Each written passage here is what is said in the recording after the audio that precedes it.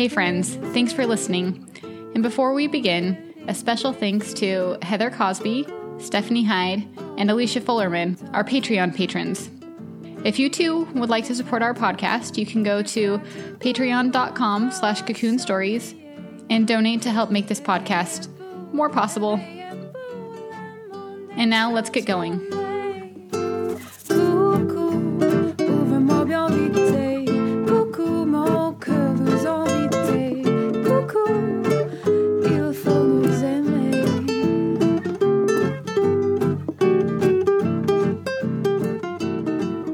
What a time to be alive. We have virtual assistants that we carry in our pockets, we can know the sweet, sweet taste of breakfast trash ice cream, and we can go to the hospital to deliver our babies with playlists to listen to and cute robes to wear with barely a thought toward whether we'll survive the experience. These are blessed times where to hear the phrase died in childbirth is pretty rare, both for moms and babies. But it still happens. You can probably tell already that this is going to be a heavier episode and a harder story to hear. But as with all of our stories, we don't share it without a purpose. Our guest, Robin, has been very generous with her time and her experience. She's been to places most of us would not dream of going, and she is willing to share what she has seen and heard and felt for our benefit. And in listening, we can do just a little thing to give her something back. This is Cocoon, Stories of Gestation. I'm Lizzie Heiselt. And I'm Valerie Best. We covered a lot of ground with Robin, from her childhood dreams to her son's birth and death, to how she has moved forward without leaving him behind. We talked about fathers in the birthing process, their unique perspective, and their invisibility. And we got to peek into her closet to see how she stores those things that she never actually wanted, but are truly a part of who she is. Here's Robin.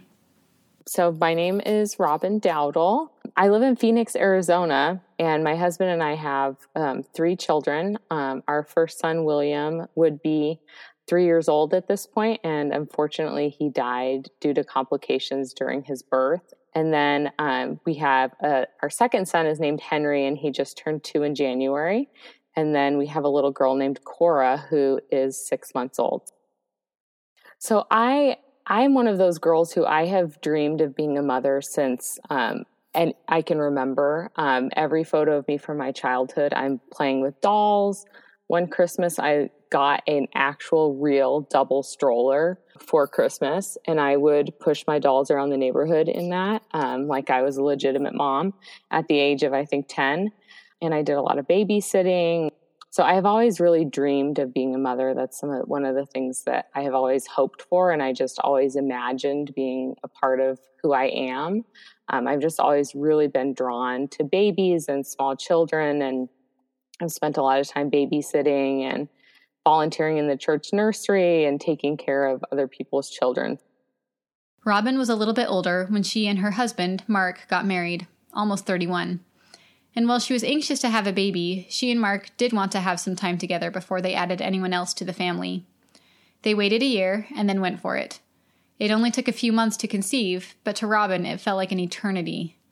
Within a few weeks of getting that positive pregnancy test, she was almost literally glowing with the joy of it all.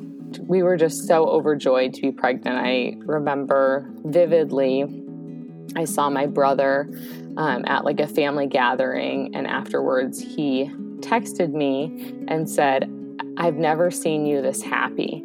And I hadn't told him. I was only like 6 weeks pregnant, and I hadn't told him that I was pregnant or told anyone that I was pregnant, but somehow he knew. And so my pregnancy with Will was just one of the most joyful times of my life. I was just so excited. I think I made my husband put the crib together when I was maybe 20 weeks pregnant. I really was just so excited to get everything set up and to get everything ready for this baby that we were so looking forward to.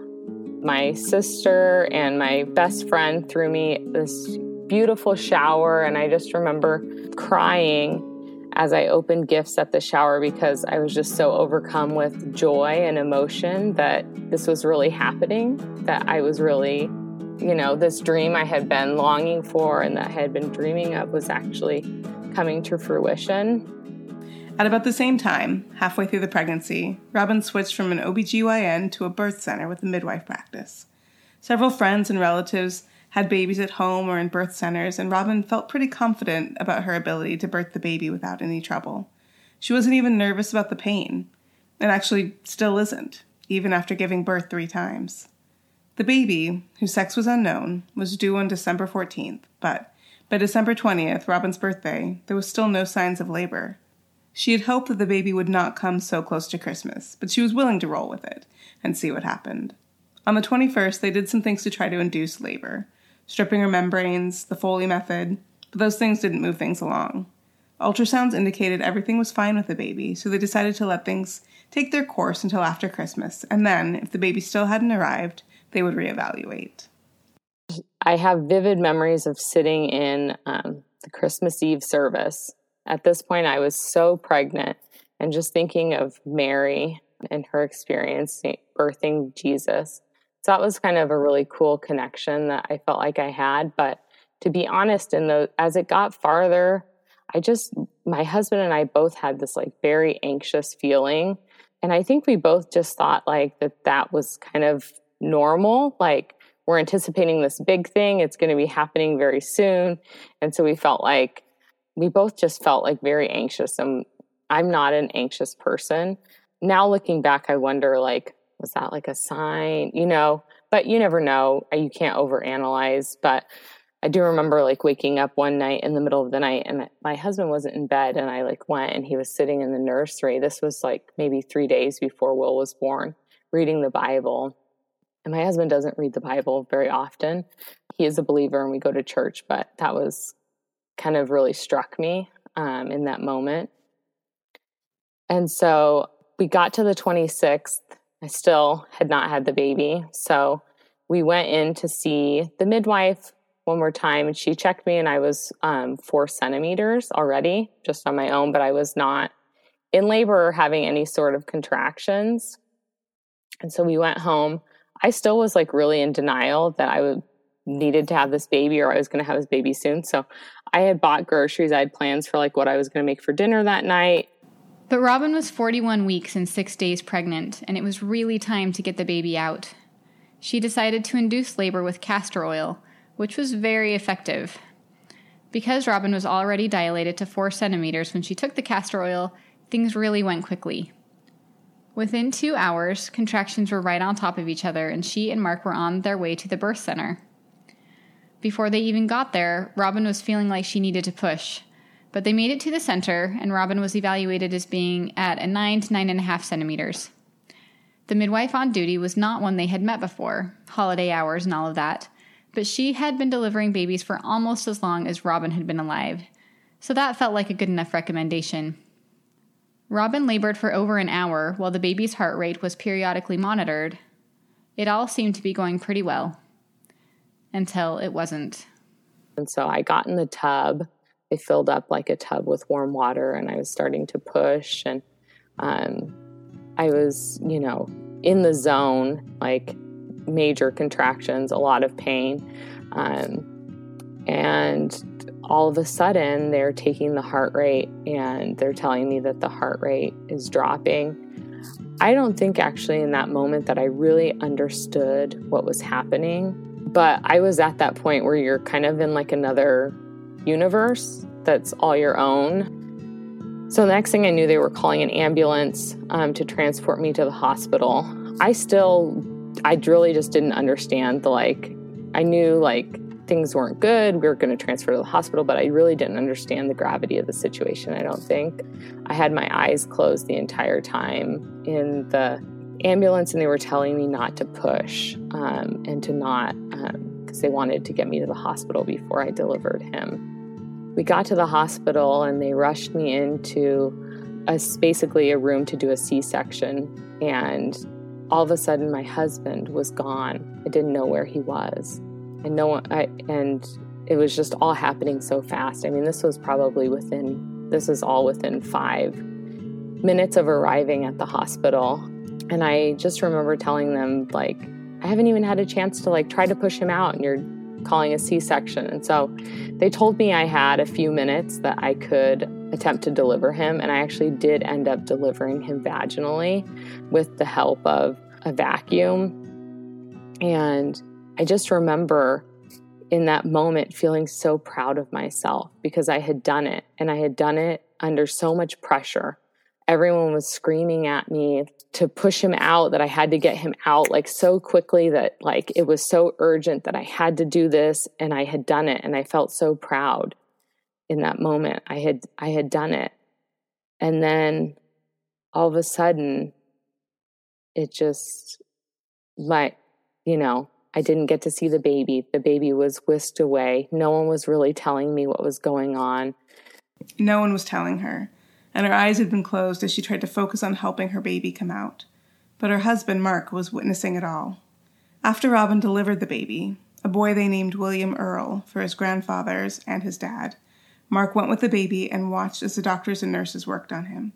When he rejoined Robin, who was clueless about why she couldn't see her baby yet, he didn't look so good.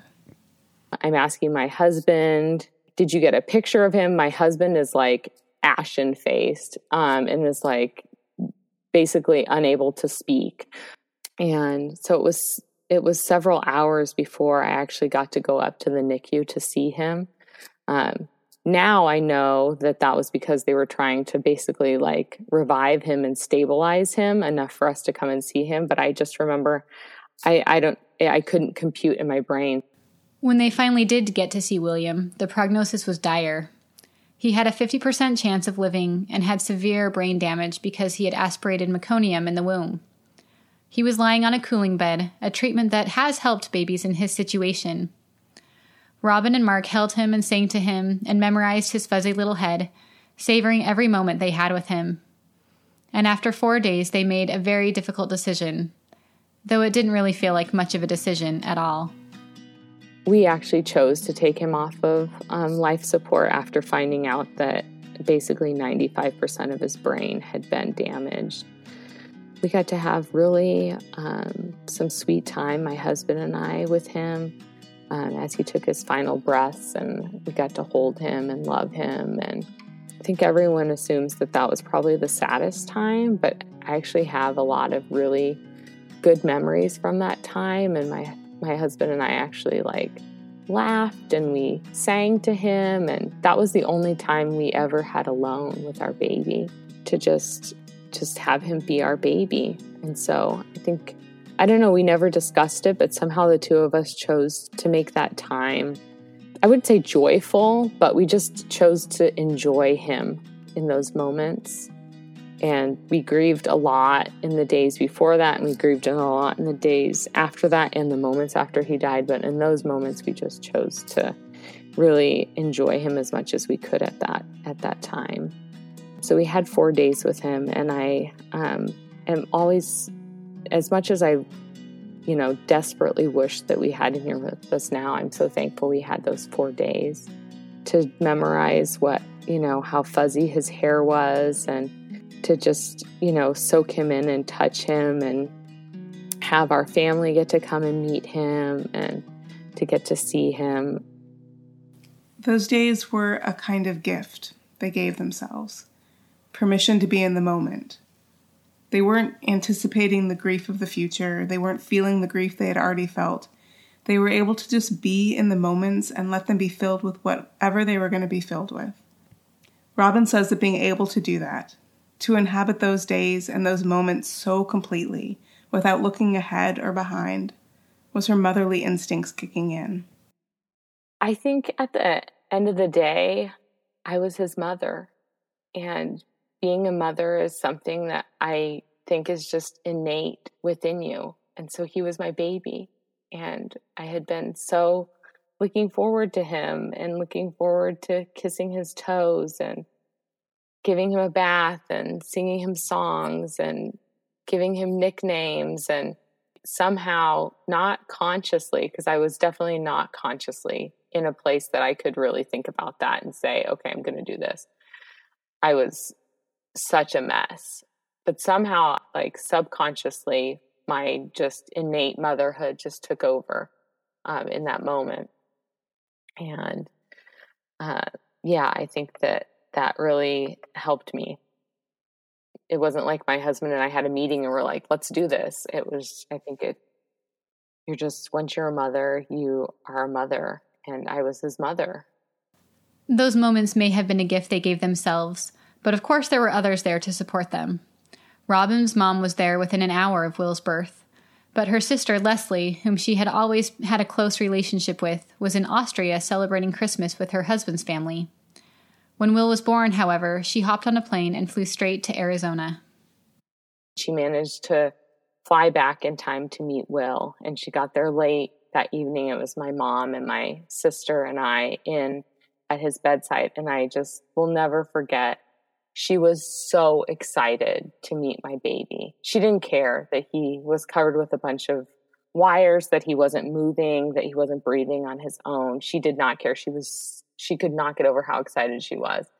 And that night we sang to him, Jesus loves the little children.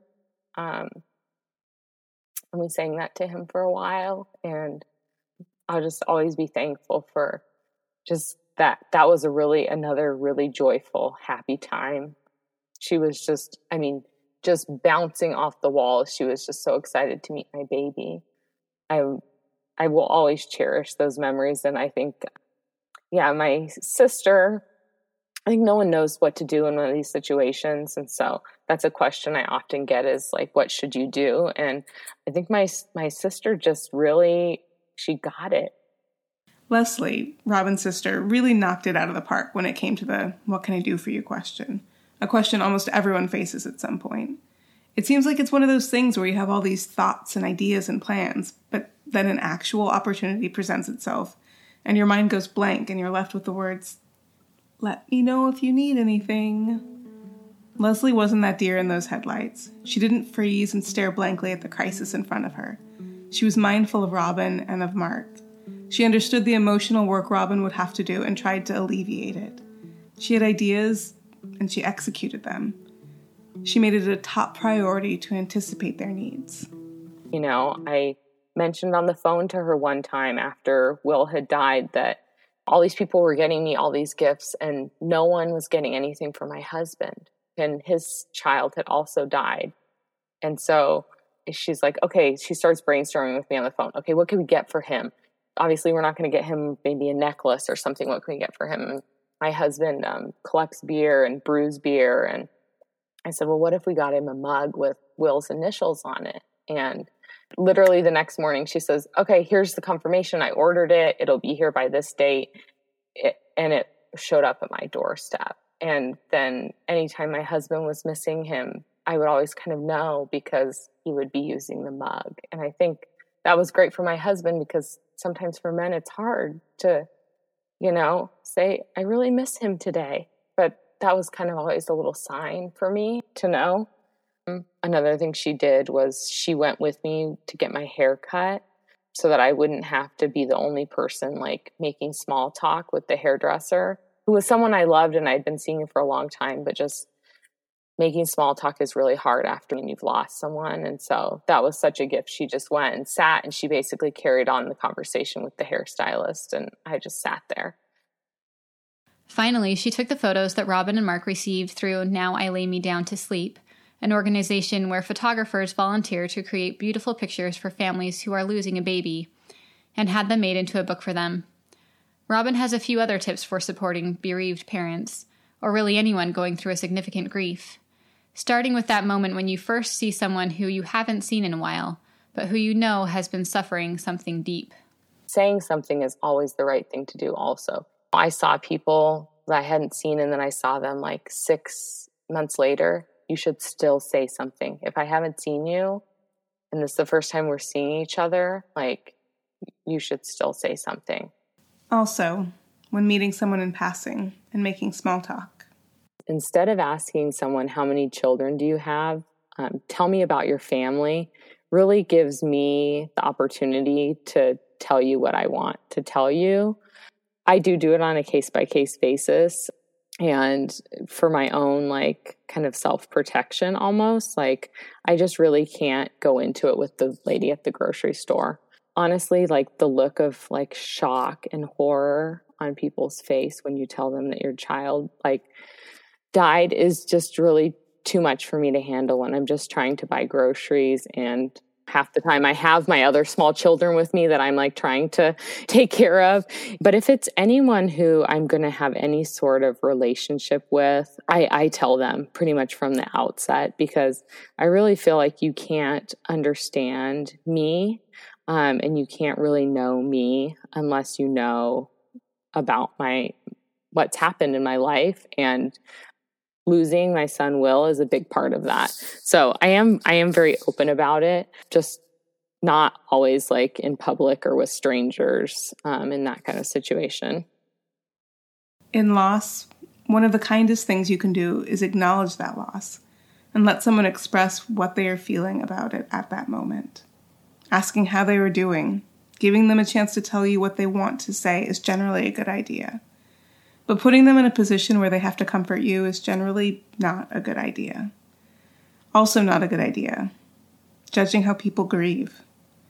Robin and Mark cried a lot in the days and weeks after Will died, but since then their grief, though it continues, doesn't look the same. First of all, crying is exhausting. And my husband and I always joke that like we cried so many tears, like right around when we lost Will. And then for me, like for like the next 3 to 4 months, that I think I've like cried all the tears I have to cry in my lifetime. So not to like be lighthearted, but my husband and I do joke about that. We're like, we have just cried all the tears, and crying is exhausting. I still cry myself about Will every once in a while, or I'll tear up, but it's not like on a daily basis. Like I said, like sometimes grief will hit me at different moments, but it's not something like I wasn't a crier really before Will, so it just kind of feels normal. And I think men grieve very differently than women in a lot of cases. And one of the things I've learned is, I just think that as much as you can just accept the person's grief, and it might not look how you expect it to look. It might look like anger, which can be really surprising, but it might look like anger, or it might look like the characteristic, like crying, upset. My husband is maybe a little bit more guarded about it, and feels like, he kind of holds it closer to his chest, and that's fine. I think that's one of my lessons is, we all kind of deal with grief in different ways and have to find what feels right for us. I think our society's getting it more, that like grief isn't like this thing that fits in a box. It looks very different for different people. Robin mentioned the grief hitting her or rising up occasionally. It is always there, but there are times when it really comes to the surface. And some of those moments are tied up with some of her most joyful moments as well.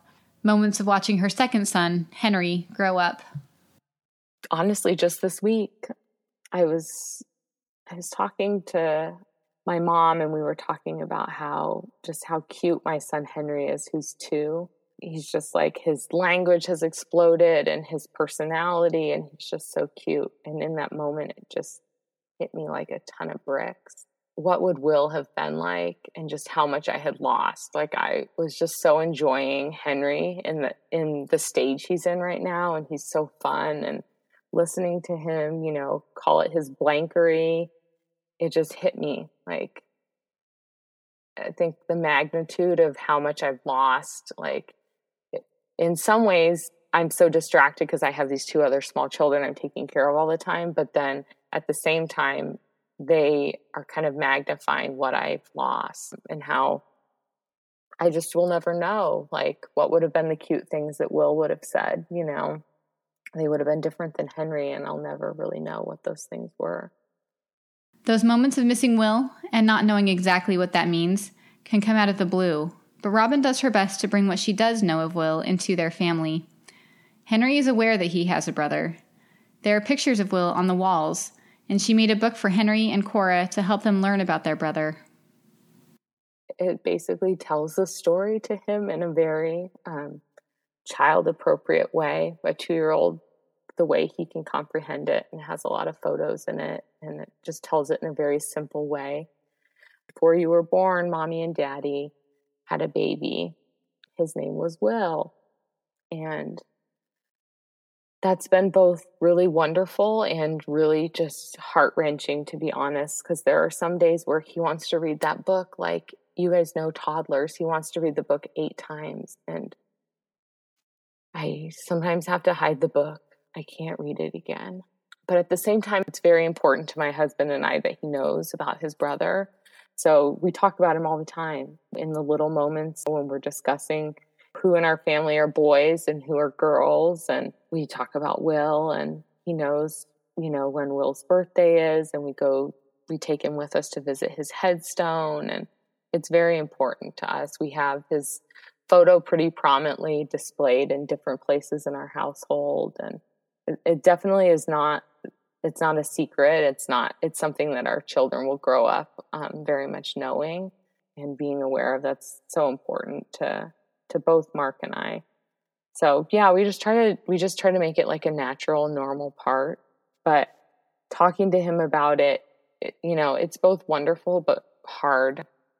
Right before Christmas, which Will's birthday, so obviously we were kind of talking about it maybe a little bit more, but we have a snow globe that has Henry's photo in it and Will's photo in it. And right before Christmas, so Cora was only like 4 months old, so I was not really sleeping very much at all. I think it was like 6 a.m., so I was still in like a half asleep stupor. And all of a sudden I hear and I look over, and Henry's holding the snow globe and he's singing Happy Birthday to Will. And I have never heard him sing the happy birthday song to anyone. I didn't know he knew to be able, it was obviously a 2-year-old rendition, so it was like, happy birthday, Will. Happy birthday to you. But still, I've never heard him sing that song. So I do feel like I have some things I'm wrestling through with God, but my husband and I both 100% agree that Henry was sent special to us from God. He's a very special child. Anyone who meets him will tell you that I think after losing Will, God sent us just a very exceptional child. And so he's been a real balm to our souls and has really helped. He helped give me a lot of hope after losing Will. So yeah, so it's complicated. Yeah, it's complicated, but we do he knows about him, and he always will. It is complicated, as Robin says. She continues to wrestle with God over what happened to her son. She is sometimes content and at peace, and at other times, it's more difficult. One of the most difficult things she had to do in the year after Will's death was prepare to face childbirth again. Robin was pregnant again within a few months of losing Will, and the thought of facing a similar situation was daunting. But with the help of a therapist specializing in infant loss, she and Mark were able to put together a plan and a team and a list of things she needed as she faced this very fraught experience. I think my psychologist helped me to really process Will's birth and to think through that, and then to also prepare for Henry's birth and to think through what I really needed in that situation. And I was able to pretty clearly communicate as a result, like my non-negotiables and the things that really mattered to me. So, one of my top non-negotiables was that my husband needed to be with me at all times, and that I needed to know where he was at all times, because that was a major trauma for me and Will's, was that like in this traumatic situation, I was all of a sudden alone and I didn't know where he was. I think another thing was that it was really important to me that it was as least chaotic as possible in terms of just like the stress level, chaos. Will's delivery, I mean, it was probably a room the size of like, I don't know, 8 by 10 maybe. And at one point there were, I would guess, at least 20 people in the room. So it was just absolute insanity.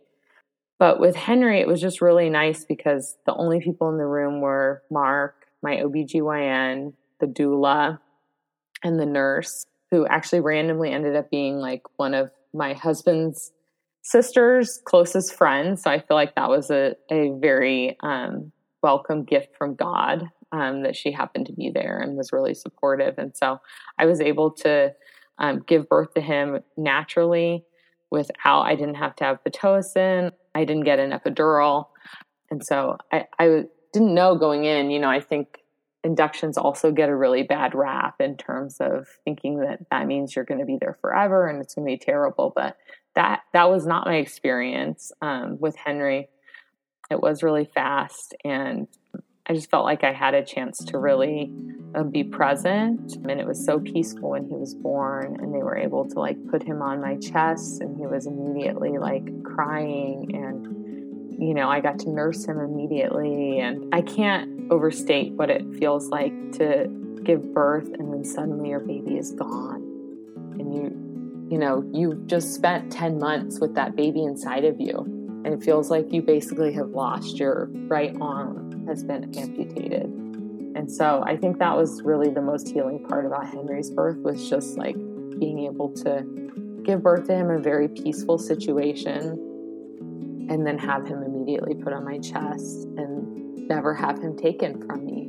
He was just there with me, and we just got to really soak him in and enjoy him. Because Will had been 12 days past his due date, and because they wanted to be sure everyone on their birthing team was there, Robin and Mark chose to have Henry induced at 39 weeks.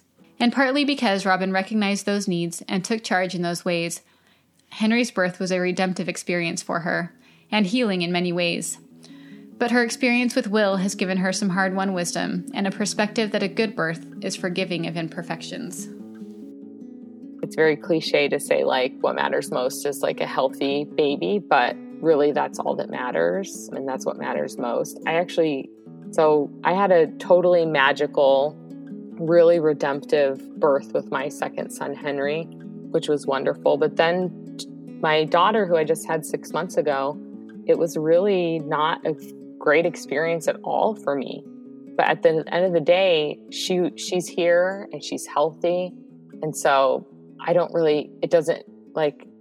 that was just a moment in my life, and she's here and she's healthy. And so it doesn't really matter to me. So I do think in some ways my perspective has changed in that regard, from what it was maybe when I was anticipating Will. I had like these visions of having this like beautiful experience with my husband giving birth to our baby. And then it was so traumatic.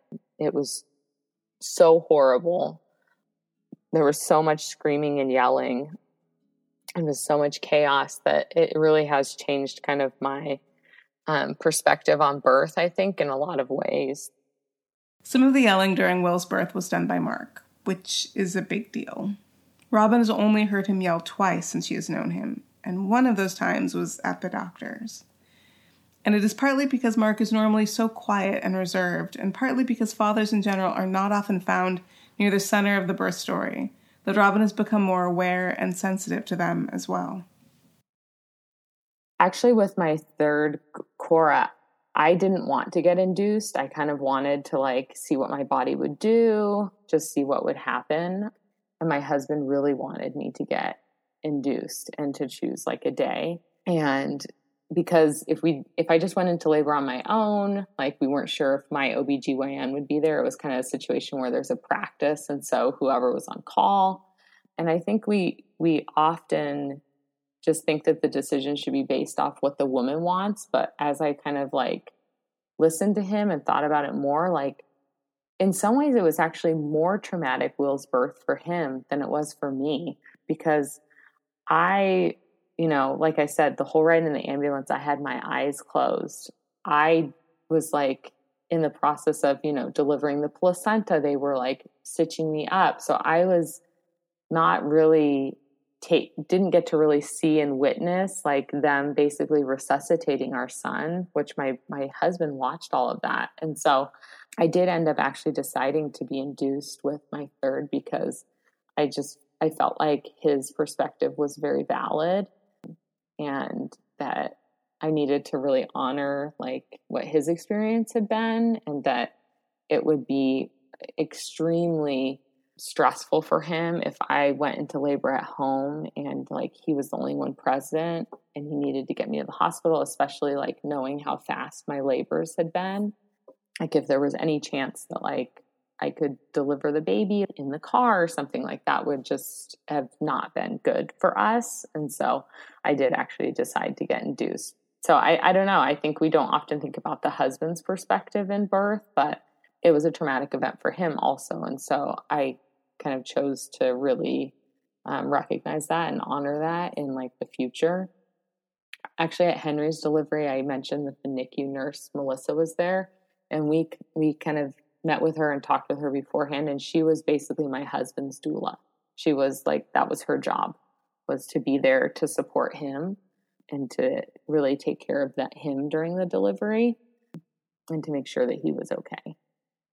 Deep down inside, I just still believe like women were created to do this. That is still my core belief. But I think I'm more aware than I was with Will of how many things can go wrong in the process, which isn't common, but it does happen. Like there are a lot, it's a like very tricky thing giving birth to a child, and there are a lot of things that can happen. There are a lot of things that can happen, and we are so lucky and should be so grateful that we don't have to think about it quite so much. We don't spend the last month of pregnancy in a confinement, getting our affairs in order in case things go badly, which was a common practice just a few generations ago. We don't assume that everyone has lost a pregnancy or a baby or a child, because those things are pretty rare now. And we are able to expand our definition of what a successful birth looks like, from nobody died to both mother and baby are healthy and did not suffer unnecessary trauma, and father too.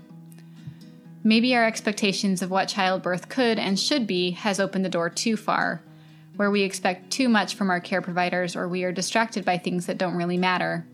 Or maybe we are still learning how to go about creating an environment where trauma, physical and emotional, is less likely, where we feel genuine care and concern from our care providers and trust them to have our best interests as their top priority.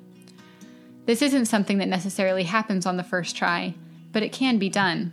And while it's important to find people, doctors, midwives, care providers, who listen and care, it is also important to be someone who listens and cares about whatever trauma anyone else has gone through to get where they are now. Whether it be an unexpectedly fast labor or one that drags on for days, being willing to both listen and share is important because it creates space for others to regain their footing and move forward with their own experiences and their own baggage. And that is something Robin continues to learn and to move forward with. Even though Henry's birth was redemptive, and even though she has been in therapy and been able to process the trauma, she still struggles with motherhood. In ways that we all do, obviously. But it feels different. Different than she thought it would. Partly because there is a thought somewhere that she should be so grateful that she has these kids after all she has been through, that nothing should faze her. Honestly, I'm still in shock myself. Like, there are still a lot of moments, a lot of days where I think, oh my gosh, we really lost him. This really happened to us. I think it's something that just seems so unimaginable. And so some days I'm just like, no, that really happened. I mean, I think about him every day, and I actually think about it a lot. So it's not like I've forgotten I'm not saying that I've forgotten that it's happened, if that makes sense, but it's still just like hard to wrap my head around the fact that it really did happen. The shock is hard to deal with. When you're pregnant, you just like are dreaming and dreaming about, okay, gosh, I'm going to give birth to this baby, and I'm going to like hold him and, check him out and do all these things. And then I had Will, and it was 3 days before I got to hold him. And I just felt like I had lost, like my arm had been amputated, and I just felt like, truly, I felt like I had lost a part of me. And I did, because, he had been a part of me for 10 months. And so to so suddenly have lost him was really, really traumatic. And so it was so redemptive to have Henry and to be able to bond with him immediately and hold him whenever I want to. And I will say, though, that I thought that losing a child would make me a better mother. And I do think in a lot of ways that it has made me a much better mother. But I think it also in some ways has made motherhood, it has made it more challenging in some ways. And I don't know that I really realized that. And so maybe there's other people listening who feel like, oh my gosh, I lost my child, so I should be so thankful for these kids that I have, which I am very thankful for them. But I also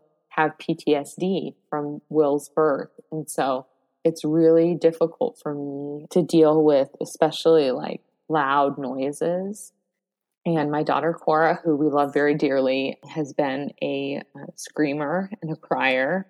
And couple that with a almost 2-year-old who I think you guys know throws tantrums, and it's been hard at times. It's felt very much like I feel like I'm gonna combust because I cannot deal with the level of crying and chaos especially when they're both crying and I'm by myself with them. So that's been something that's been surprising.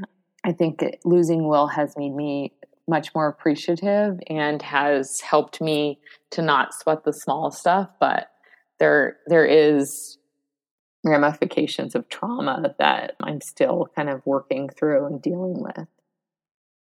It almost seems like a fairy tale that she, or anyone, could come out of a trauma like that and be some sort of mother saint.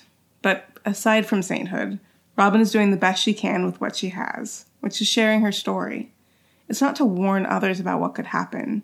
She knows what happened to her and Mark and Will is rare, and she doesn't want to scare people with it. But being generous with her experience can give others what they need, whether it be company or perspective or an example of how to get through a hard time. A few months after Will's birth, Robin was featured on the popular blog Design Mom. She did a house tour for the Living with Kids feature. But there were no kids. The photos featured Robin's house, Will's memorabilia and his nursery, pictures of him, but also the closet where they put much of the baby things that they wouldn't need. Just an open closet filled with Graco boxes, diapers, wipes, and baby seats. It is a picture of a room that we all have inside of us, a place where all our disappointments and heartbreaks go. We rarely know what is in someone else's closet, but we are painfully aware of what is in ours. It may seem shameful or secret or just too hard to even acknowledge. But Robin, in sharing her story and letting us see her closet, gives us a chance to feel more at ease with our own stories. When we meet someone like Robin or hear them, we often say, I could never handle that. I could never survive something like she did. But we all experience fear, anxiety, disappointment. When we hear these stories of people who have faced a huge loss, we generally come away with hope and with love. Not only do we feel compassion for someone else's struggle, but we can find strength and a starting point and someone to emulate in facing our own struggles. In her Design Mom post, Robin wrote, "The part that feels hard to me are all of the other reminders found throughout our house. Opening the cupboard for the first time to do laundry and seeing the baby laundry detergent, or opening the cupboard below the sink in the bathroom and seeing all of the cute baby towels washed and folded and ready to go. So I've taken most of those things I don't want to see and crammed them in the closet. I'll deal with them another day." And she has been dealing with them. Some of the physical things in the closet, the washcloths and laundry detergent, were probably put out to use when Henry was born. But those metaphorical things are also being dealt with through the plans she made for Henry's birth, her sensitivity to her husband as they prepared for Cora's arrival, the way she continues to wrestle with and trust in God, how she opens herself to others and helps them find their way through their own thickets. We wondered what 10-year-old Robin, wheeling her dolls through the neighborhood in her double stroller, might think of how life and motherhood has turned out for her. I think I just had no idea how both wonderfully magical it could be and how much I adore it, and at the same moment how it can be absolutely maddening. It's just like the craziest roller coaster of emotions that I didn't imagine when I was a child. My sister and I both say to my mom, "You just always made it look so easy, and so it just came so effortlessly to you." And it is both easy and effortless to me, but at the same time, this is hard work. I think especially having them close in age. So Henry was 19 months old when Cora was born. So I think on the daily basis, I'm both in love with how cute they are and just, all of their little specific quirks. And my husband and I look at each other on a daily basis and are just oh my gosh. I tell Henry, and now he kind of repeats it back to me, that he's the cutest guy I ever met. And so in that ways, I feel like motherhood has been really, really fulfilling, but it's also just really hard. Sometimes you just want to be able to take a shower or maybe eat something when you're hungry. And I just had no idea how much sacrifice it would require. And the fact that all of your basic needs, you're hungry, you're thirsty, you're tired, really have to take a back seat for a little while. Some days that's harder than others, but I would say on the whole, it has been as wonderful as I imagined when I was a little girl. I think what I didn't imagine as a little girl, I just didn't understand that, like, you know, there's all those cliche quotes about how, like, your heart now lives outside of your body. And it really is true. Like, there's no way to explain the love that you have for your child until you've actually, like, felt it yourself. And I think that that's what makes motherhood so wonderful, but also so hard, is because you care about them so much. And that means that your heart can get really broken, which is what, you know, happened to me. And I think when I got pregnant with Henry at the beginning, I thought, okay, I'm going to, like, really, like, guard my heart because I don't know what's going to happen. But then at the end of the day, like, your motherhood instinct just totally takes over. Thanks, Robin, for sharing your story. We so much appreciate your experience and your insights and the work you have done and shared with us. God be with you and your family as you continue to grow together and move forward together. We also want to acknowledge the work Robin's sister Leslie took on during that first intense period of grief. It was invaluable and inspirational. In fact, we've added a page to our website to share thoughts about the "what to do" question. If you have thoughts or ideas about how to love someone who is dealing with a loss, please go to our website and share your ideas. You can also go to Apple Podcasts and leave us a review or a rating. You can send us an email. You can follow us on social media. You can share it with your friends. And you can become a patron on Patreon. Thank you to all of the people who make this podcast possible, including but not exclusive to Ben Howell, Ellen Barnhart for the music. Mm-hmm. Tyson Shank also does music. Tyson Shank for his music. Our producer emeritus, Ryan Barnhart. Mm-hmm. And Micah Heisel, obviously, who it was a surprise to me, but has a small cameo in the new Marvel movie. Congratulations, Micah.